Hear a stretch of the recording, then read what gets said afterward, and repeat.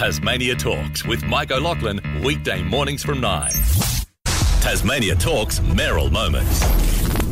And indeed, our Mayoral Moments is, the Deputy Mayor is sitting right in front of me, Matthew Garwood, Deputy Mayor of Launceston City Council. Matt, good morning, welcome. Good morning, Michael. And first off, I'd like to add my congratulations to you for this week just gone with your ACRA, which is fantastic. Oh, you're doing well. Yeah, it's a good way to start, isn't it? Yeah, get right in there and say congratulations also to Rhea, the producer that's gone on to bigger and better things. Well done to her as well. But now that, let's get on to this. Deputy Mayor, now that the count's done and dusted, as far as you're concerned, has it sunken in? I mean, how does it feel for Matthew Garwood? It's been quite overwhelming, actually. I was quite surprised, of course, to see how well we polled and how the first time that it was compulsory and that 82 roundabout % that was brought back by the people. I think that's a really good response rate. But in terms of sunken in, definitely not yet. We get induction tomorrow. Okay. So we're going out to the town hall and it's a full day with the council team, the newly elected members, the previously elected members who have been re-elected. So, yeah, I think tomorrow will be the kind of sink-in day. And, Matt, what made you run for council? It's been something that's been on my radar, Mike, for quite a few years now. A lot of people have been asking, how's the last 6 weeks of campaigning been going? And my response to that is, this isn't 6 weeks of campaigning. This has been 15 years of my life. The integration that we've had in this very artsy, very supportive community, we're putting ourselves out there already to meet people, talk to people, hear people's stories. So it really has been 15 years in the making, and I've spoken to Albert about it more seriously for the last couple of terms, and it just happened that I think COVID gave everyone a bit of a shake up as to what's really important to people. Absolutely. And for me that is people, and to be able to take that community engagement to the next level. So it's been on my radar, like I said, for the last couple of terms. But people are aware, aren't they, of you? I mean, from The Voice, when you're on that, you did exceptionally well. Well done for that. That puts you out on a global national scale, at least, stage.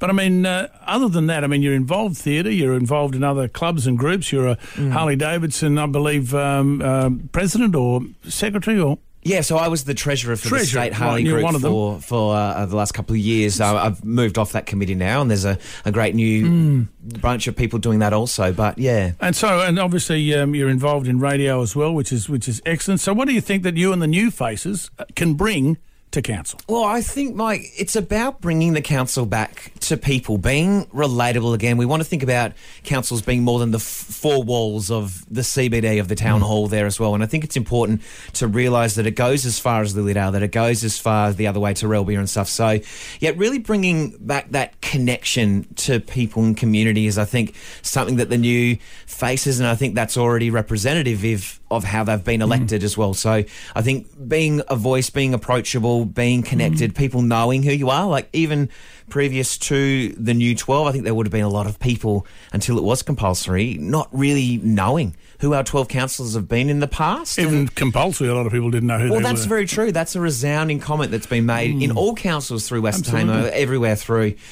So I think that's what it's going to bring. It's going to bring fresh ideas. Whether those ideas can be acted on is a big part of why it's so great that we do have re-elected councillors with a huge wealth of experience and knowledge as what it comes to. For us, we can't all come and say, we're going to change the world. We're going to fix the river. We're going to fix homelessness. These are bigger issues than that. And I think having new voices, new faces, working with the re-elects is what is really going to be brought in. A lot of passion, a lot of enthusiasm, and then that's going to be reined in. I can certainly hear all that I love the passion and enthusiasm, but there are comments around the inexperience that the new council bring when it comes to local government, particularly around yourself stepping into the deputy mayoral role in your first term. So what's your view on that? Well, I think that's a very warranted comment. People seeing no council or political experience, but I think what it comes down to is it's the people experience.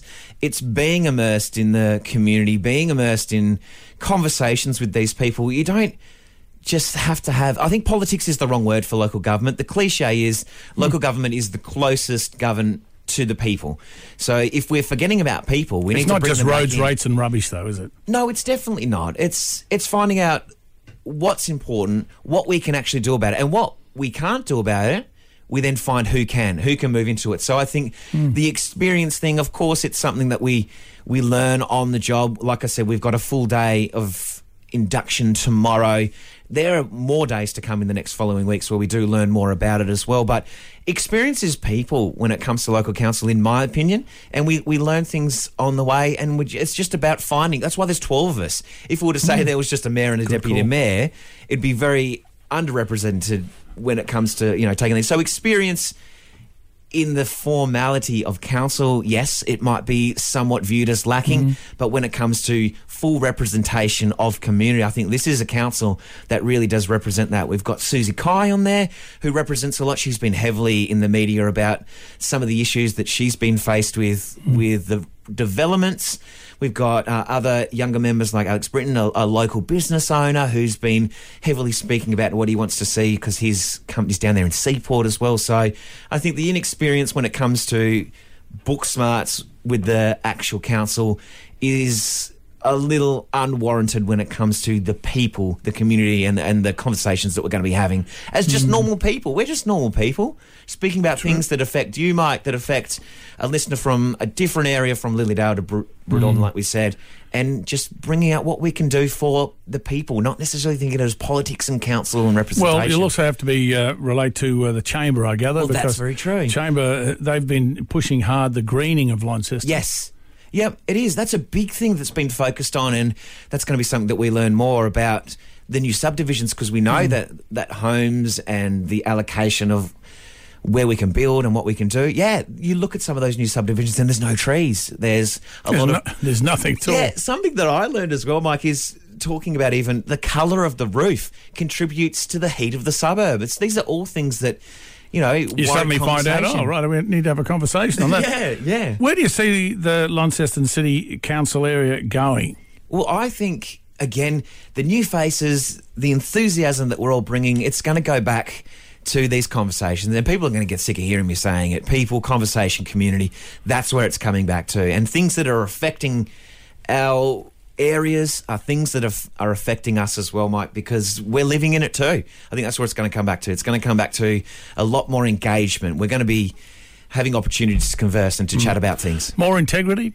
I would hope so. I'm not going to say that the people that are moving out of council didn't have any. I'm not going to say they didn't have any at all, but I do think that the compulsory vote has brought it's brought notice to the people that potentially haven't connected with community as much as they thought they'd. They've had their supporter bases for the last however many years of being able to choose to be elected, and now everyone is on notice, including myself and Danny as the newly elected mayor, to be out there showing and fighting and talking to people and actually representing them. I know that you came second in the amount of votes total to Danny, which is amazing. First time run, and here you go. And it's interesting, though, you watch the corflutes, how some people that like to pull them off and get rid of them, mark them, and good heavens. Yep.